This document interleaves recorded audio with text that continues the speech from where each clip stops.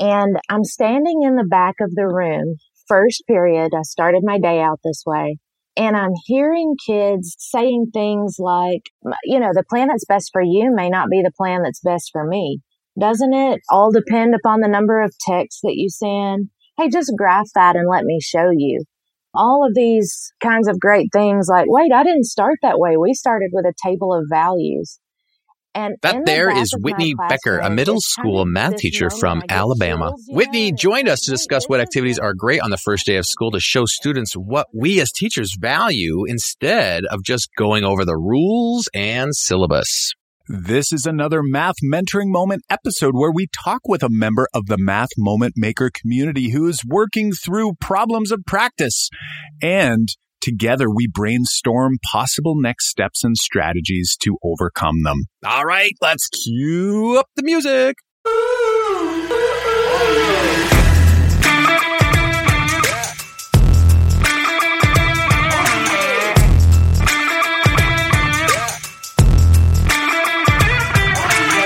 Welcome to the Making Math Moments That Matter podcast. I'm Kyle Pierce from tapintoteenminds.com. And I'm John Orr from MrOrr-isageek.com. We are two math teachers who, together, with you, the community of math moment makers worldwide who want to build and deliver math lessons that spark curiosity, fuel sense-making, and ignite your teacher moves.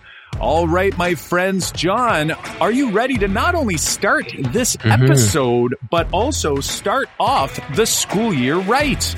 Yes.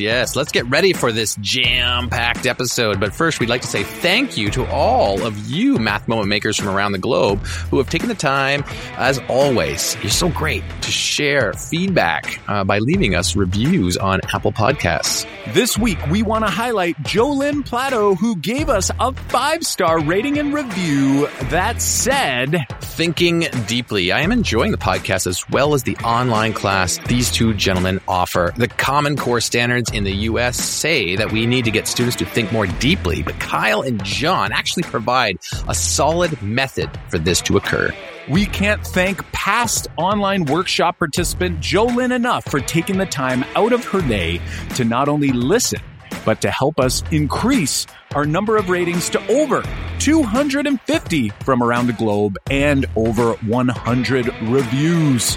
If you haven't taken a moment to go and give us an honest rating and review on Apple Podcasts, we would certainly appreciate it. All right, and if you've been listening to the Making Math Moments That Matter podcast for some time now, it's likely that you've heard us raving about the use of vertical non-permanent surfaces in our classrooms to get our students up and actively fueling sense-making.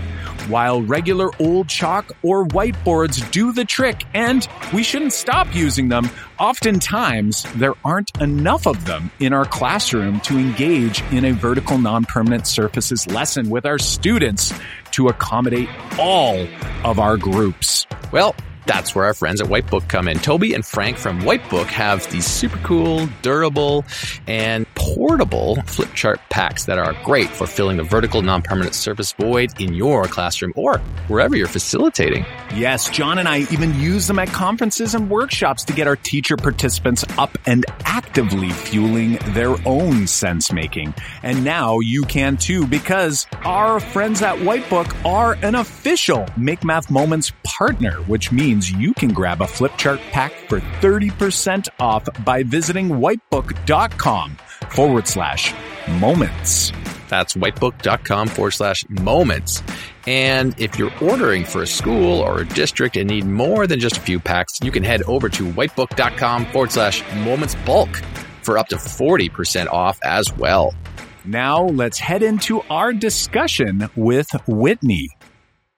Hey there, Whitney. Welcome to the Making Math Moments That Matter podcast. We're really excited to bring you on today to chat with another math moment maker. How are you doing today, and where are you coming to us from?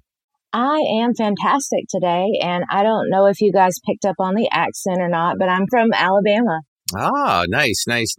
I'm always interested in the weather, and people have actually commented on that, Whitney, on the podcast. People have messaged us to say, why is John so concerned about the weather in different places? I don't know. I just am. But Whitney, what is the weather like? I know we're recording this in the summer, and I'm sure people who are going to be listening to this also be listening to this relatively new in the summer or in the fall. But Whitney, tell me a little bit about the weather right there.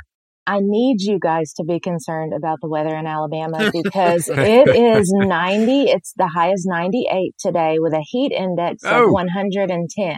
Yeah, which, that's what I thought. Yes, and humidity here is terrible. It just makes me feel better about our winters, you know? It's like, okay, we can handle summers. We also have high, like Kyle, I think you were saying the temperature at your place was very high last week, but our winters are all very cold. So we like to hear summertime stuff too.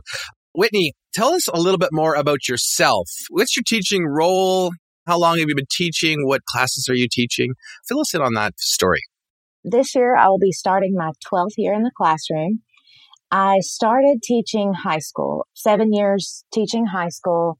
I'll just be honest with you. I knew I wanted to get into teaching because I liked working with kids. I was always told I was good at math, and now I've come to realize I think I was a good memorizer. So nice. Welcome to the club. Yeah, well, I was a good memorizer, but I liked math. So I started teaching high school. After 7 years, I transferred to a school a little bit closer to where I live. And first time I went and met the principal, he handed me a schedule, and I saw 7th and 8th grade all day long on that schedule. And I don't know if I've ever told Mr. Joyner, my principal, this, but I really thought about running. I really did. And I run for the hills. Yes, I thought, I don't want to teach middle school. That age kid, I've never heard anything good. Whitney, I'm going to interrupt you here for a moment, and I apologize. I want to know, because I also, one of my first years taught 7th grade, and I was a high school teacher, but I want to know, on your opinion, what is it that scared you about 7th and 8th graders versus 9th and 10th graders? I'm not sure. I felt like they were so young. Maybe scared of the unknown. I was, and I'm such an advocate for that age kid now because I feel like they get such a bad reputation, but they're fantastic. It's a fantastic age group to be teaching. For sure. They're hitting puberty. They're kind of coming into those teenage years, and sometimes maybe don't always make the best choices, right, in terms of how mature they are at certain times. I remember vividly my 8th grade, and I remember it was almost like, especially for the boys, it was here in Ontario, 8th grade is the last grade of elementary school before you head off to high school. So it was almost like a last hurrah, and we didn't act very appropriately at all times. So I feel like I can see how that might be a little scary, but I'm with you. Now that I'm out of high school and I'm going across the grades, I get to visit schools, high schools, I get to visit elementary schools. I'm in all different age grades. I don't know if you'd agree with this, but it's like you get in there and you sort of go, oh, like my brain was telling me stories that I'm not even sure how accurate it was. And obviously it sounds like your thinking wasn't all that accurate after the fact. Is that sort of how things unfolded for you? Absolutely. I am so happy in middle school. It took me a good 6 months, first semester, to get used to the bathroom humor and body odor and the middle school elements there. Yeah, goes with the territory. Yes, but I am in my niche. I love middle school. But when I got to middle school, I realized that the way that I had always taught, chapter by section, I'm going to sit up here and talk for an hour, and then you're going to take your homework home and do it. I'm embarrassed, but that is how I taught at the beginning of my career. Welcome to the club again. It doesn't work. It does not translate to middle school. It shouldn't have happened in high school, but definitely does not translate to middle school. And so I thought, I've got to have help. This isn't happening, like I want it to. Once again, I was a little burnout in my job. I didn't love coming to work every day. And here in Alabama, we have a fantastic initiative. It's AMSTI, Alabama Math, Science, and Technology Initiative. And I reached out to the people that work there, the AMSTI specialists, and they were so instrumental in coming into my classroom and just transforming me as a teacher and introduced me to people like you guys. I found Tap into Teen Minds and those kind of performance tasks. And I just kind of embraced that way of teaching, and I loved teaching again. And you know what? I want to apologize to those kids I taught the first 7 years, but you do the best with what you know then. And when you know better, you do better. I think it's very common that teachers feel that burnt out, and it's including us. Kyle and I have talked about that many times here on the podcast, that we were in almost the same situation where we taught that same way that you described, and we realized that we hated certain classes. We have tracked or streamed here in Ontario. That's about to change for grade 9. But I remember saying to my department head when I was, after teaching grade 9, applied for many years in a row, saying like, I just can't do this anymore. I don't want to teach the applied level kids. And I remember saying that out loud and reflecting on it a year later or so and thinking like, why? Like, I shouldn't have to say that. I shouldn't be a teacher if I'm saying I don't want to teach this group of students. And it was probably because I just didn't know how to relate to those kids or get those kids engaged, where it was really easy, right? It's really easy to teach kids who are like super eager or compliant, motivated or compliant, right? They're compliant or motivated, probably not from my lesson. It's probably compliant or motivated because of other aspirations or goals or parental involvement or other external motivations that are motivating them to make sure they're paying attention during my lesson. But I remember having that thought that I need to make sure that like those kids actually probably don't need my help. It's the other kids that need my help. And that's what kind of started my change a number of years ago. And it sounds like you did too. But Whitney, I'm curious about your program that helped you. You said it was AMSTI. Do you have a link or can you restate that? AMSTI.org is where you can find out more about that. Especially if you're an Alabama teacher, you definitely need to get involved. They have helped me so much. It really has, and I still work closely with AMSTI specialists, and it's just been a fantastic experience. And they're always there to kind of mentor me and help me through different things.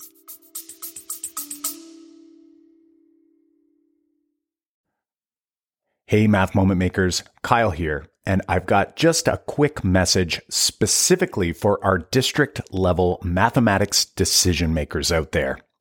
Do you feel like you're spinning your wheels when making district level goals for mathematics programming from kindergarten through grade 12? Setting new goals each year only to find little to no real shift in pedagogical practice or educator content knowledge across the district as a whole? Take a moment to book a short call with our team so we can learn more about your specific district and educator learning needs in mathematics so we can assist you in taking the first step of many in the right direction. Visit makemathmoments.com/district to book a web call with our team today. We have a limited number of spots for districts just like yours, so don't wait. Head to makemathmoments.com/district and grab a spot in our calendar now. I see. Good. Okay. We'll throw that in the links for the show notes. People might be able to, especially from Alabama, jump on that. Whitney, also, since we're on this topic, I'd like to go down this road for a minute because we were talking about your transformation. And I'm wondering if you can think back to that transformation of where that shift happened. What would you say is like that first lesson or first activity or an activity that you were like, this is how it's going to look. This is how it's going to change. And then how did you discover that activity? I listen to the podcast every week. So I have thought long and hard about what I didn't have to think too long and hard. I know what my math moment is. It took place in my own classroom. You know, the change isn't easy. It's not easy to admit when you're wrong. It's not easy to admit I haven't been that effective. And so when I finally made up my mind, I'm going to change the way I'm doing things in my classroom, it does take work. The planning ahead of time and just committing to that process because students can be resistant at first. And so the first year, this group of students, they're now 10th graders. And I can remember their 8th grade year. I had taught them as 7th graders, had them as 8th graders that year. Close to the end of the year, we're doing this illustrative mathematics task. I like to use a lot of those in my classroom. And I still remember it. It was called cell phone plans. I think that's come up on the podcast before, this particular task, John. I'm going to have to think about it, but we'll put it in the show notes. It's a good one. It really, it brought out a lot of conversation in my room. So my students are in groups. I hand them the task. they each get a piece of chart paper. I want you to chart your thinking, your explanation, your solution. And I'm standing in the back of the room. First period, I started my day out this way. And I'm hearing kids saying things like, the plan that's best for you may not be the plan that's best for me. Doesn't it all depend upon the number of texts that you send? Hey, just graph that and let me show you. All of these kinds of great things like, wait, I didn't start that way. We started with a table of values. And in the back of my classroom, it's kind of this moment I get chills, and it's like, wait, this is what I wanted to happen in here. Every student was engaged. Every student's participating. I'm kind of watching them solve this task, graph their solutions. They had, they derived equations, tables of values. And I'm saying, this is my summative assessment right here. They've got this. It's one of those moments as a teacher where you're like, this all paid off. This is great. And what I never heard, which made me equally as happy, was, hey, this is a systems of equations problem. Or, hey, look back at chapter 6, section 3, and we can reference this. It wasn't that they didn't necessarily know to call it systems of equations. That's what they were doing, but they were just problem solving. And it was just a moment where I felt like it was everything I had worked so hard for was worth it. And it was because of my students. I love it. I love it. And, when I come back, like the part that I love most is it's hard until you actually sit back and reflect on it. But I want to go back to, you described the way you were teaching for, it sounded like a good chunk of time. And John and I can both relate. We were in a very similar boat and we weren't feeling excited about going into class. You had said it became a place that you weren't excited to be in. And students, like you said, high school, sometimes kids, they're like, okay, I've got to do this, so I'm going to go, or they're self-motivated, like John said, for whatever reason. Maybe at home, there's like a big emphasis on how well you perform in school, but it's not because they actually are passionate about doing it. And it sounds like in this scenario, like I'm picturing it in my mind, this productive struggle that's been created by allowing students to just problem solve and just work through problems. And obviously there's intentionality behind that. You're selecting the task for a specific reason. And it sounds like it took some time to get from where we all were earlier on in our career. And you had mentioned it. It was almost like a bit of maybe an embarrassment. And recently we were talking to someone, they quoted Robert Kaplinski, who said, when you think back 5 years about your lessons and the way you were teaching, you should be embarrassed. Now, that might be extreme. We don't have to be embarrassed, but his point is that we're growing, right? We're trying to get better. And obviously, if we're continuing to get better, today's lesson is going to feel a whole lot better than a year ago, 5 years ago, which is fantastic. Now, I'm wondering, is there a way we can go back in your memory and go all the way back to your experience in the classroom as a student to help share a math moment from your personal experience? Now, for some people, it could be a defining moment that helped them become a math teacher. Sometimes it's a positive one because, they were motivated and they loved it. For other people, it wasn't so positive. It was one that sort of sticks out in their memory for maybe the wrong reason. What would be the math moment that you remember from your past as a student? I think we all, because it's just the way we were all taught, kind of have those moments. I hear people talk about a lot where you've got that anxiety riding in the car on the way to school. You've got to do your timed multiplication tables test. You've got all of these things going on. But I had my aunt was my pre-cal and algebra 2 teacher in high school. She has just been a mentor to me throughout my entire career. And I can remember sitting in her class and seeing how much she loved her job. And I kind of thought, I want that. I want a job like that where I love coming to work every day. And she just made such an impact on me, not even as my aunt, but as my teacher, that I wanted to be that for somebody else. I hope to be. I don't know that I'm there yet, but she's influenced a lot of kids over her career. And that's just a math moment for me when you see a teacher that cares about you and they love being there and they love their job. It really makes an impact on you as a student. Totally. I'm glad you shared that. And I'm sure that your aunt would appreciate you sharing that here. We definitely have moments where people share this. It's a common thing that people are sharing moments that have to deal with an actual teacher that helped them out, or a mentor, or someone who has clearly been a guide. And I think that's so important. Obviously, teachers need that, right?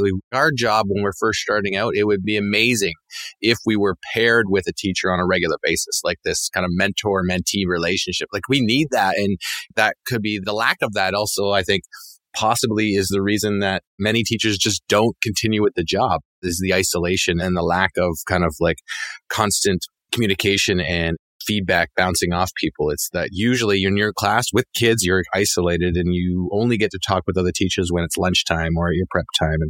And I think more kind of mentorship is great. And it sounds like you had some mentorship early on in your career.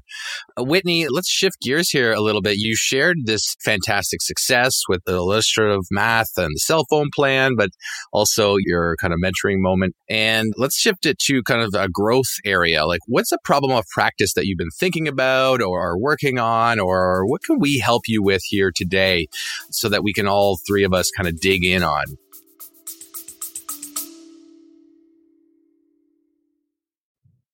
Hey there, Math Moment Makers. Are you a dedicated listener? Like I'm talking, have you been listening for a couple months, maybe even a couple years? Well, if you haven't taken a moment to leave us a rating and review on your favorite podcast platform, it would mean so much to us. It'll take you under 1 minute so that you can help more educators see and experience the Making Math Moments That Matter podcast. Do us this huge solid. We thank you from the bottom of our hearts. And here is today's episode. One thing that I really want help with this year, and I know that the upcoming school year is uncertain. Right now, my district has decided that students have a virtual option or a face-to-face option. And we are, I plan to be back in the classroom the second week in August. So what I really would like you guys help with is helping me to plan a first day or even a first week that really sets the tone for my math class. They're coming into 7th grade, which can be an intimidating year.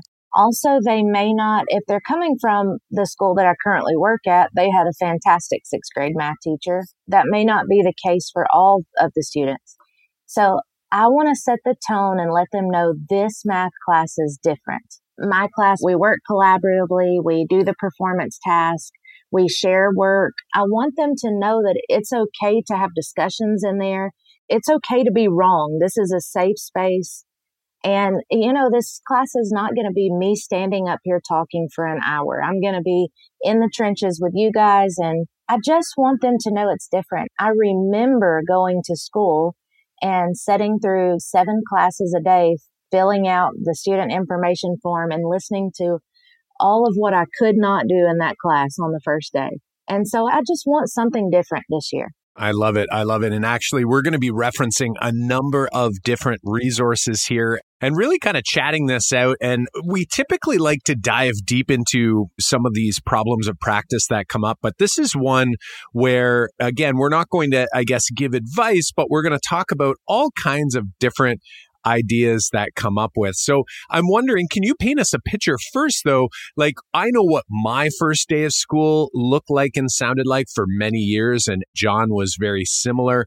And to be honest, when I look back to them, I think, wow, I definitely sent kids home with the wrong idea. And actually, back then, maybe not the wrong idea. It was exactly the idea of what was going to happen. Idea. Yeah, it was probably exactly. So you showed them exactly what it was going to look like. Yeah, like for me, it was all about like setting a tone. I did it in a lighthearted, and I used to always try to be kind of a bit of a funny or a teacher that could joke within reason, obviously, like not getting too out of hand. But, I had a good relationship on that front, but it was still pretty drill sergeant in my classroom for a number of years. So I'm wondering, like, what would the first day of school typically look like? And maybe feel free if you want to go like way back what it might have looked like. And then maybe the last couple years, I'm guessing it probably has changed a little bit over time.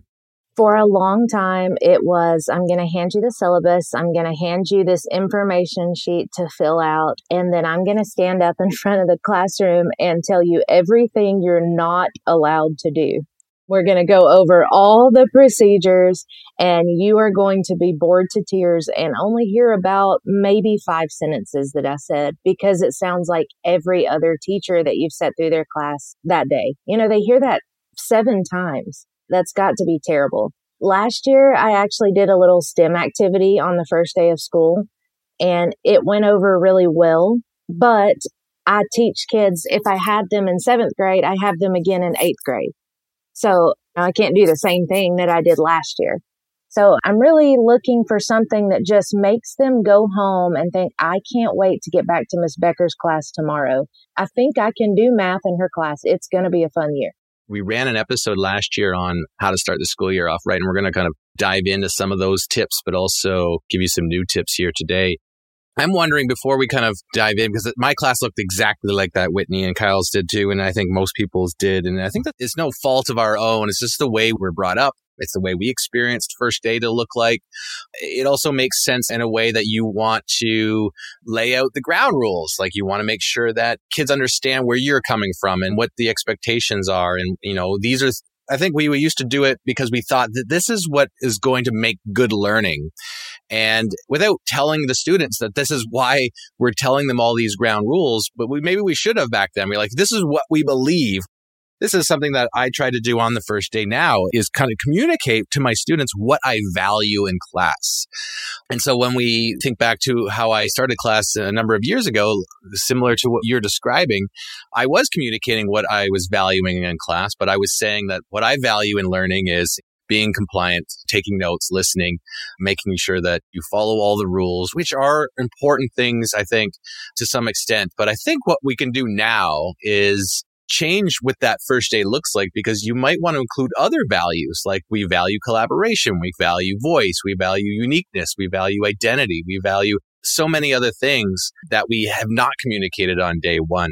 So I'm wondering, Whitney, before we kind of get into some suggestions here for you, I want you to kind of imagine what that day looks like if you changed it, right? So if all of a sudden it's like, now there's this first day that you spent time building, you spent time creating.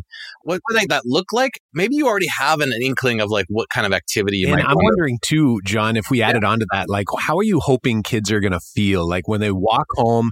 One of the big things that I'm thinking about, not only on the first day, but obviously very important to start, we always say, like, starting off the school year right.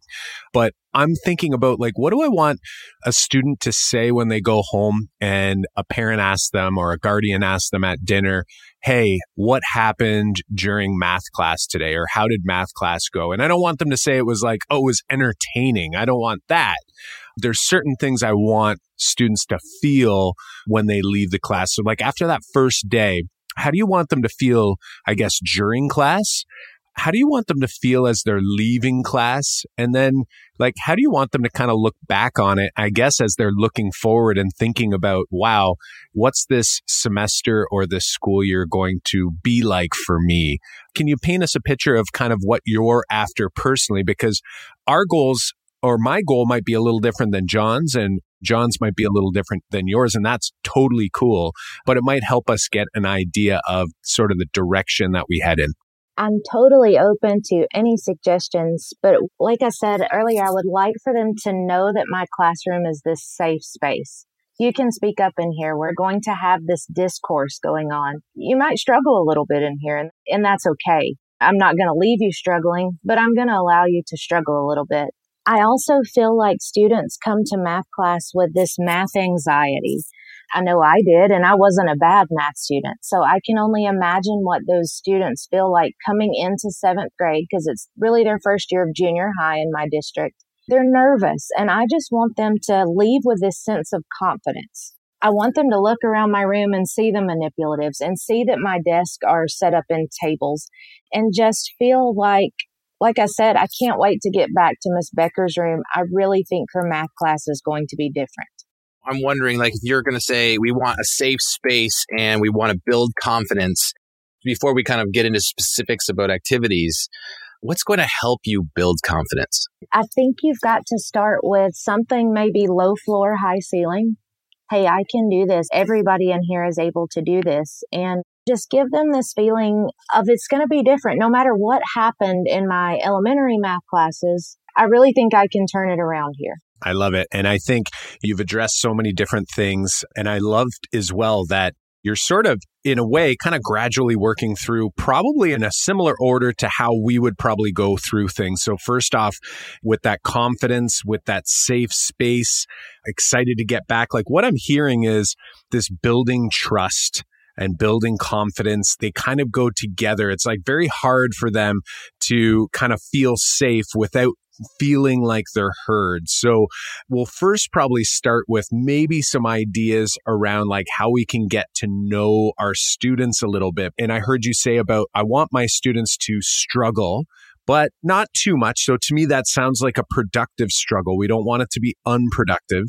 And you had mentioned about like math discourse, like actually being able to have conversations. So I'm feeling collaboration. I'm also hearing you saying like low floor, high ceiling. So getting into those problem-based type lessons, it sounds like we are right on track with what we're thinking about. So it's almost like working from this trust building, confidence building, getting to know one another, but then also maybe on the first day, if at all possible, depending on how long your classes are, I always love to get into a math task as well to sort of like continue this idea that like, okay, we're building trust and confidence, but we're not just going to make it all like everyone's happy today and then tomorrow the hammer comes down and the math happens, right? Because we can do that as well. If we avoid all math on the first day, there's still this big question mark for them, right? It's like, oh, Mr. Pierce seems like a nice guy and everything, but what's math going to be like tomorrow? So maybe having a little mix of both might be helpful. So we'll come at it with a couple of ones, and maybe we'll start with a couple go-tos that we actually recommended during our How to Start the School Year Off Right episode, which I believe is episode 38. Is it not, John? I'll double check that here as we go. But John, why don't you start us off with a go-to? You've mentioned it on the podcast in that episode and also in some previous episodes. So maybe mentioning one of your go-tos, describing that there a little bit. And then we'll also point you in the direction of a couple resources. Like I know Dan Meyer's got a really cool page. We'll put that link in the show notes as well on some activities and things for the first day. So John, kick us off. I'll double check on that episode number. Yeah. So we're going to share a couple resources that we've used in the class and I continually to use in my classes. And I use it for all different grades, like I teach high school. So grades 9 through 12, I use the same sort of activities for each grade. But like Kyle said, it's kind of a mix of a little bit of math, a little bit of thinking, a little bit of curiosity building, a little bit of confidence building, showing values, valuing uniqueness and creativity. So these are kind of things that I value and also make sure that we communicate that, but we communicate that through the activities with our students. So one thing that I like to start off with is an activity in my class that I learned way back when I first started teaching, but I continually use, and we referenced it here before, and it kind of opens the door to getting kids to share their beliefs and common conceptions about mathematics and their understanding about what mathematics is and what mathematics isn't. Some of my classes will have students who have this negative connotation towards math or negative feeling towards their math history coming into grade 9 or grade 10. And for those kids, we want to make sure that they are heard that it's okay to not like math right now, or it's okay that you have this bad feeling, because I think kids would get scared in saying like, I hate math or I do not like math. And they're going to think like, I'm going to get scolded for saying that, or the teacher's not going to accept that's my actual feeling towards math. I use this in combination with Sarah Vanderwerf's name tents, which we'll put that link in too. So she's got an activity where kids will write a name tag like you're going to do on a first day to try to get all the kids' names down as quickly and as accurately as you can. And so on the one part, the front facing of your name tent is do they put their name. But on the inside, I have them do a couple things just like Sarah does on her activity. One of the things, though, is I have them complete the phrase, math is like. And so it's like, math is like, I write it up on the board or I have it up on the screen and I write ... And then their job is to complete that statement. And they can complete it in any way they like. So some kids will write math is like a swamp, or math is like a roller coaster, or math is like taking out the garbage. Like you get a variety of different things. Whitney, I'll be honest, I guess it's less and less every year this happens for me, but somebody will write math is like a box of chocolates or something, and as I said, less and less, not as many kids remember that reference. But what it does is they'll write and then they have to write a sentence to explain it afterwards. Like, why is math like a swamp, or why is math like, and then that's where they start to piece together what they're feeling about their current understanding of what math class is or isn't. And so they don't have to share that. That's like a private thing in the name tent inside. I often share some that are already pre-written, and I often have kids share those out or read it to their elbow partner. So that's an activity that I think opens the door to letting them say it's okay what math is and isn't. It's a trust kind of building thing. And I read them all. And then I kind of respond to them in the name tent later on, like behind that back the next day. And then what I do is I keep those for sure for the whole year. And then I hand it back to them on the last day of school and say, this is what you thought math was like. And then now write it again or write a new one and see if it's similar or the same, or have we changed anything along the way. So it's not the whole rules. Like, I don't do the rules and I don't do the syllabus anymore on day one. There's no harm in like taking a couple minutes every class for the first couple weeks to like, if a situation comes up, then we talk about this is the expectation here in this class. It doesn't have to be all on the same day. So that's one kind of small activity. It doesn't take long, but it also opens the door to saying that it's okay to feel and have feelings that normally we might shut down. And John, I was thinking as you were describing that activity, like there's so many modifications you can make to any of these activities. So for example, I've seen or heard about teachers who have done like a 4 corners activity version where they put 4 different images and they have students go gather in those corners to discuss. They go, wow, that image over there really resonates. So one's like this big mountain peak image, right? And it's like, a bunch of students go over there. This other one over here is like a bunch of rocks with one flower growing through it, right? And you have these different images that could represent their feeling towards math. And then the other thing you can get in doing this variation is that they also get a little bit of this small group kind of, who knows what it's going to be like when we go back this year. Is this possible with their social distancing issues that we might run into if you are in a face-to-face environment? But one thing that's really nice is getting them there to kind of thinking about what that image means to them and giving them a nice little, we'll say, segue into what we want math class to be, which is having kids coming at problems from different perspectives and helping to describe your perspective to another student. So another way that 4 corners activity could work is, again, you could have 4 different images, and now you can even ask them to go even more personal and say, like, go to the image that resonates with you about your own personality. And they can go essentially describe why they're at that image and share that with someone else. So something popped into your mind about who you are as a person. So again, trying to like get at the individual in your class so that they feel like, wow, I am unique in my own skin and this is who I am, and being able to share that with other people. So if you want to get like more personable about the person, that's something that you can do. I know that Dan Meyer will include a link to Dan Meyer's blog. He's got a post called What Do You Do on the First Day of School?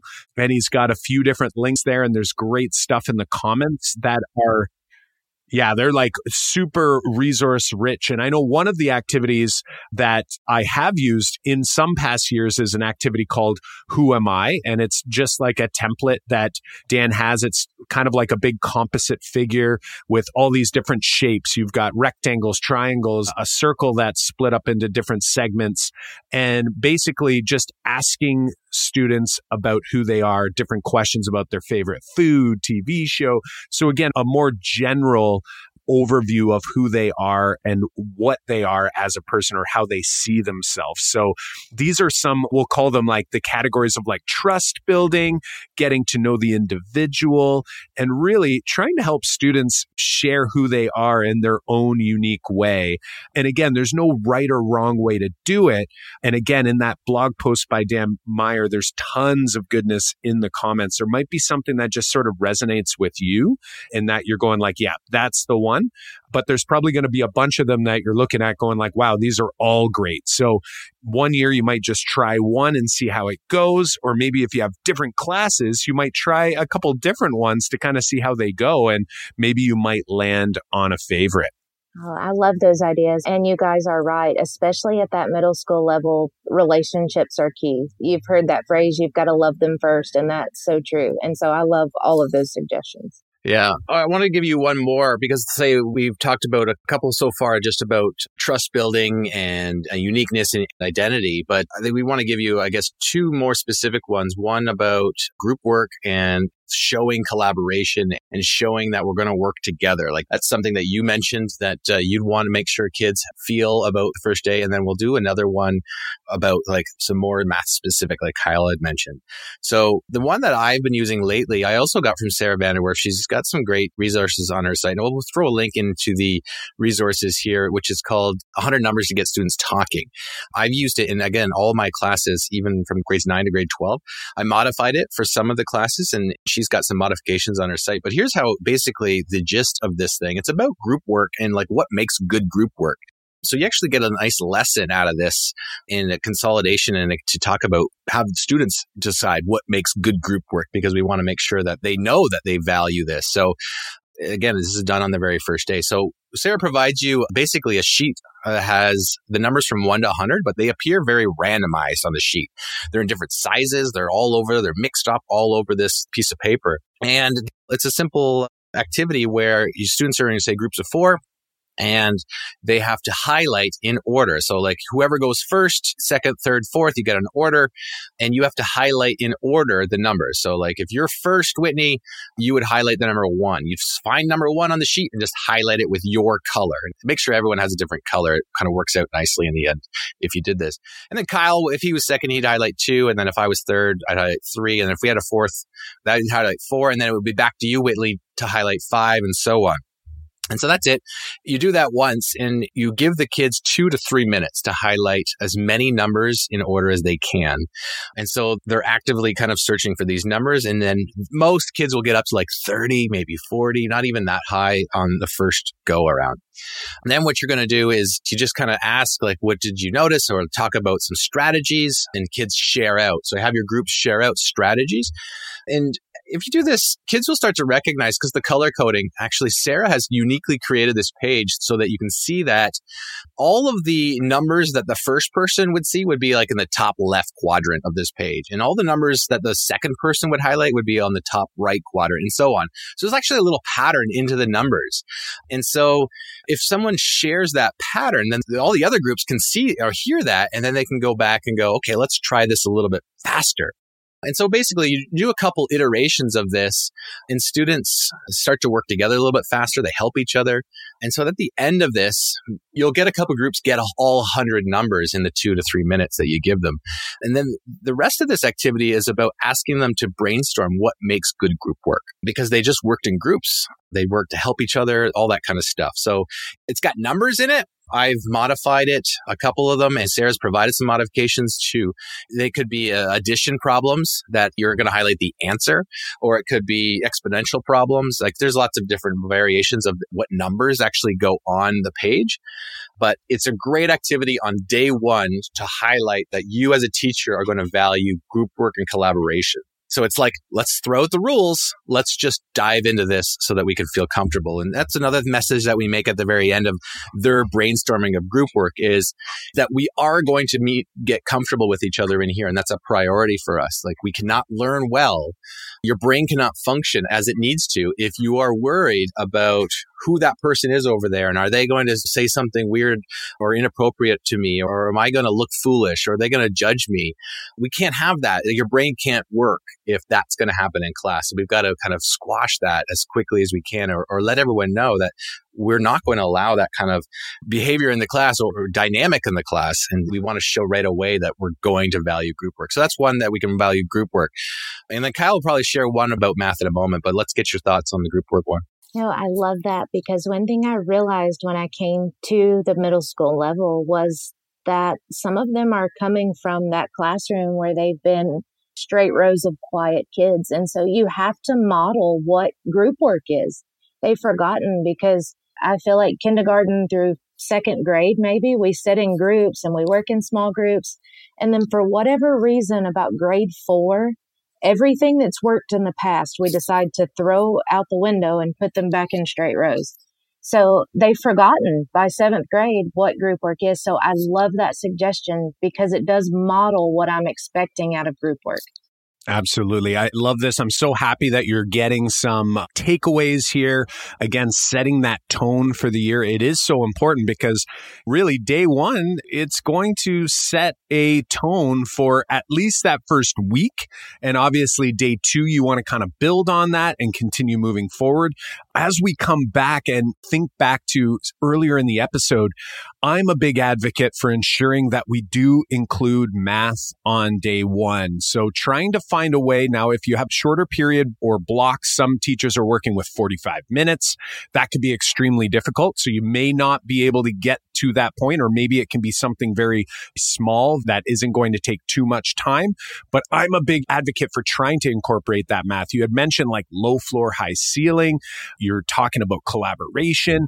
So we're big fans of all of these things. We won't be able to get into all of them here today, but one thing that I try to really focus on in day 1 is this idea of curiosity. And for those who have listened to the podcast, you'll know that we talk about our 3-part framework, how we're sparking curiosity, we're trying to fuel sense making, and we're igniting our teacher moves. So I'm like hyper focusing on the curiosity path day 1, maybe fueling sense making. We might not get as deep into that as we'd like, depending on how much time we have. I used to work with a 75-minute period, so I definitely would get to that place. But I want students to know that like we're going to be approaching math from a curiosity standpoint. And I want them to kind of extend any of the earlier activities where we were asking them to share their perspective, to share their view on mathematics or just the view on the world and how they feel. I want them to feel that in math as well. So for those who are new to the 3-part framework, I would recommend, and Whitney, I'm not sure if you've had an opportunity to do this, but checking out, we have a 4-part video course that's available for people to check out at makemathmoments.com/lesson1.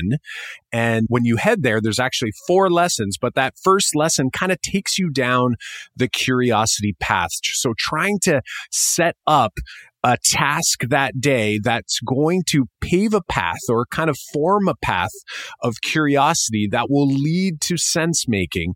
And we tend to select tasks, obviously tasks that do spark curiosity, but that are also very low floor and very high ceiling. So this is going to vary depending on the grade level. But for you in your grade 7 and 8 classes, tasks like stacking paper task, we'll put the link in the show notes, or John's R2D2 task is great with sticky notes, which is kind of like a variation on Andrew Stadell's file cabinet task.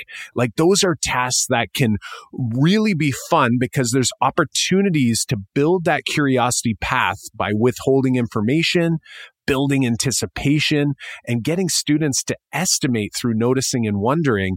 Those are tasks that kids really have a good time with, but then also provide an opportunity for you to kind of do a mini model of how we're going to consolidate a lesson and how we're going to take student work and use them to elicit our connections that we're going to make in our consolidation. So there's like a lot of stuff going on there, but I would say trying to ensure that we do something mathematical day 1. It is math class. They probably had a horrible sleep the night before, right? Either super excited, just like teachers, right? Teachers are up all night, nervous, and kids are nervous too, right? Even the most popular student or what other kids perceive to be as the most popular student is probably not having a great night's sleep. We want to make sure that after day 1, that they have a great sleep, that they're like, wow, math class is going to be this way. Now, for some students who are memorizers like us, that actually might scare them because they're like, oh boy, I don't know this game that Mr. Pierce is sharing with me here.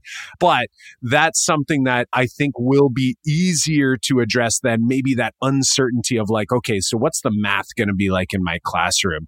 So that would be a huge recommendation for us. Obviously, in the show notes, we'll include things around vertical non-permanent surfaces, for example, and like some group work. John, I don't know if you can jot that down in the show notes here as we're going, just so that you have some ideas of like what could group work look like? What could maybe even assessment look like? We can toss those out there as well, because this is a big, big thing that we're trying to do here, which is a huge shift from how we used to teach, at least for John and I. And Whitney, it sounds like you were kind of in the same camp as us.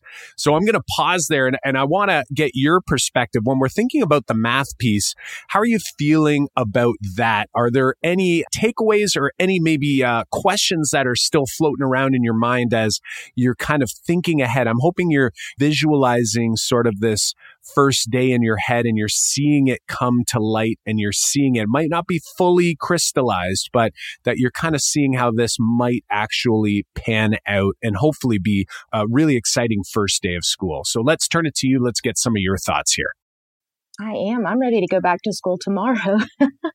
But as you guys were talking, I'm visualizing my classroom and I'm thinking, I like all of these so much. You could take the first 10 minutes of each class, the first week and kind of introduce a different thing. But you're right. I do want to include math on the first day. That's so important. I want them to know that I value all these other things, but I do want you to learn math and be a problem solver. So I love all of these suggestions. It's great to hear that. Whitney, I'm wondering if you think back to this conversation right now, like all of the suggestions that we made and also maybe even just the conversation we had, and think about like what is the biggest takeaway or the most important lesson you're pulling from this conversation here today? I really like the highlighting numbers, the Sarah Vanderwerf activity, but because it models that group work. But then I came back and I also like math is like, and I like that you gave the students an opportunity at the end of the year to be reflective. I'm a huge proponent for both teacher and student reflecting on their practices. So I like all of them. Please don't ask me to pick. Well, you just did. Yeah. Well, you highlighted a couple, which is great. And I'm really like how you've shared that idea around reflection, because John and I, we say it all the time after our Math Mentoring Moment episodes when we say goodbye to our guests. And then after in the bumpers, we share this idea of self-reflection, right? And I think that's so key. So I'm so happy that you value that not only for us as educators, but we need to have our students doing the same thing, right? And through self-reflection comes, I think, more value when we're providing them with descriptive feedback, because if they're not reflective, then that feedback sort of goes to waste. So that's big for me anyway. And that's kind of a takeaway I'll take from this conversation. So thank you for that. Whitney, we have had a blast here having a chat with you. We're excited for the first day of school, just like you are. We're recording this early in July, John and I. So we just, for about a week and a half, almost 2 weeks now, have been off on summer vacation. So we've got a little ways to go, but we're already thinking about that new school year. So on behalf of the Math Moment Maker community, I want to thank you, Whitney, for becoming vulnerable and coming onto the show and sharing some of the thoughts and the wonders that you had about how to start that school year off right. We hope that you found it valuable, and we hope that everyone listening is appreciative of you stepping up and coming on and sort of getting us all thinking and prepared for that first day of school. Well, I really appreciate you guys helping me out, and I am so appreciative of all that you two are doing to change the culture of mathematics. You have been instrumental in helping me change, and I know you have for so many others. Oh, thanks for saying that. It's comments like that that keep Kyle and I coming back to talk to folks like you and keep the podcast going. We do love every minute of chatting with so many teachers from all over the world. So thank you again for joining us, and we hope you enjoy the rest of your holiday. And don't be shy to give us an email on how that first day went, or share that in our Facebook group or on Twitter. I absolutely will. And I just want to wish the best of luck to all teachers everywhere, because we are about to, enter this year of uncertainty. And I do think it's so important to remember, and I just feel the need to say this as a parent and as a teacher, it's so important for us to go into this school year and not make the comment that these kids are so behind, because these kids are all exactly where they should be. every kid in the nation missed the end of school last year. So yeah, later today, we're recording on a day we're going to be having our Academy question and answer web calls. So we're going to be hopping on, and that's been coming up a lot on these web calls. And I'm so happy you said it, because I'm hoping, this is my prediction. My prediction is we're going to go back to school, and we have lots of teachers all over the place who are so worried about how quote unquote behind students are going to be. But I think it's actually going to be the opposite. I think a lot of teachers are going to realize it's like, wow, kids are kind of where they usually are, which is with a lot of gaps, with a lot of loss over summer, realizing that maybe the way we approach things didn't really stick as well as we had hoped, right?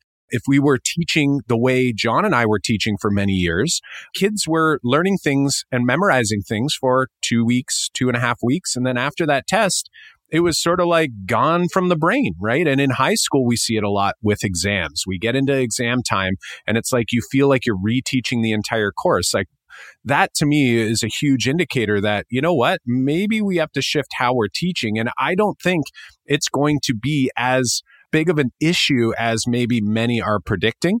I could be wrong on that, but that's my feel. So I really appreciate you making that comment. And I hope everyone listening, if you are in a blended, or as I always say, blended or worse model, meaning like fully online, coming this August or September, depending on where you are, keep in mind that everything we've discussed here can be done online. Make sure that you check out some of the recent podcast episodes where we do talk about remote learning, and check out the Academy, makemathmoments.com/academy. We've got a 30-day free trial for you to go in there and take our Make Math Moments from a Distance course. So just throwing that out there for those who are listening and maybe concerned about that upcoming school year. So Whitney, thanks for bringing it up. We want to thank you again. And we hope you have a fantastic remainder of the summer as you now start piecing together some of that vision of your first day. Yes, I'm excited to get started. Thank you guys so very much. As always, both John and I learned so much from these Math Mentoring Moment episodes. But in order to ensure that this learning sticks and it doesn't wash away like footprints in the sand, we must reflect on what we've learned. An excellent way to ensure that this learning doesn't fade away is to reflect and create a plan for yourself to take action on something that you've learned here today. A great way to hold yourself accountable is to write it down, or even better, share it with someone, your partner, a colleague, or anyone with the Math Moment Maker community by commenting on the show notes page, tagging us at Make Math Moment on any social media platform, or head over to our free private Facebook group, Math Moment Makers K through 12. And like we mentioned at the top of the episode, using vertical non-permanent surfaces is our thing for a Make Math Moments lesson. So if you're looking for a durable and easy way to create non-permanent surfaces in your classroom, Whitebook has you covered. Whitebook is an official Make Math Moments partner, which means you can grab a flip chart pack for 30% off by visiting whitebook.com/moments. That is whitebook.com/moments. And if you're ordering for a school or even your district and you need a whack load of Whitebook products, head to whitebook.com/moments bulk for up to 40% off as well. Are you interested in joining us for an upcoming Math Mentoring Moment episode, just like Whitney did here, where you too can share a big math class struggle? Apply over at makemathmoments.com/mentor. That's makemathmoments.com/mentor. In order to ensure that you don't miss out on new episodes as they come out each week, be sure to smash that subscribe button on your favorite podcast platform. Show notes and links to resources from this episode, plus transcripts, can all be found at makemathmoments.com/episode 90. That's makemathmoments.com/episode 90. Well, my friends, until next time, I'm Kyle Pierce. And I'm John Orr. And I am Landon Pierce. High fives for us. High fives for Landon. Yo, Zeno. Perfect.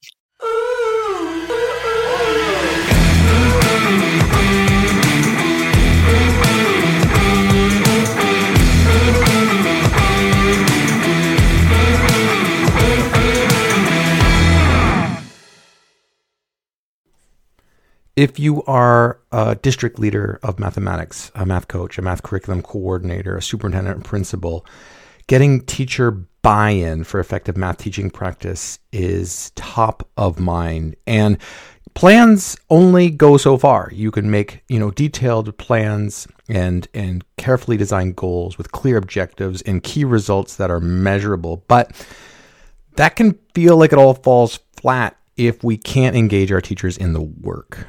Working with teachers who do not want to change their teaching practices is one of the most frustrating and challenging parts of our job. How do I help teachers engage in effective teaching practices when they keep pushing us away? If you can't reach the tipping point in mass adoption of effective mathematics teaching strategies, then it's likely we won't see student improvement in mathematics. We have a free training, an accompanying workbook for leaders of mathematics like you. The Make Math Moments team, myself, John, and Kyle walk you through our 4-stage process we use with district partners to create clear, measurable, sustainable PD action plans, but more specifically on how to also get teacher buy-in so that it drives student engagement. So step 1, register for this free training, get your planning workbook, and then watch the training. Schedule some time on your calendar so you can watch it and go through the workbook. After completing that workbook, you're going to have a clear, measurable vision, action plan for mathematics to get more teacher buy-in, but also be able to hit your goals for the 2024-2025 school year. So head on over to makemathmoments.com/4 stages to start this free training.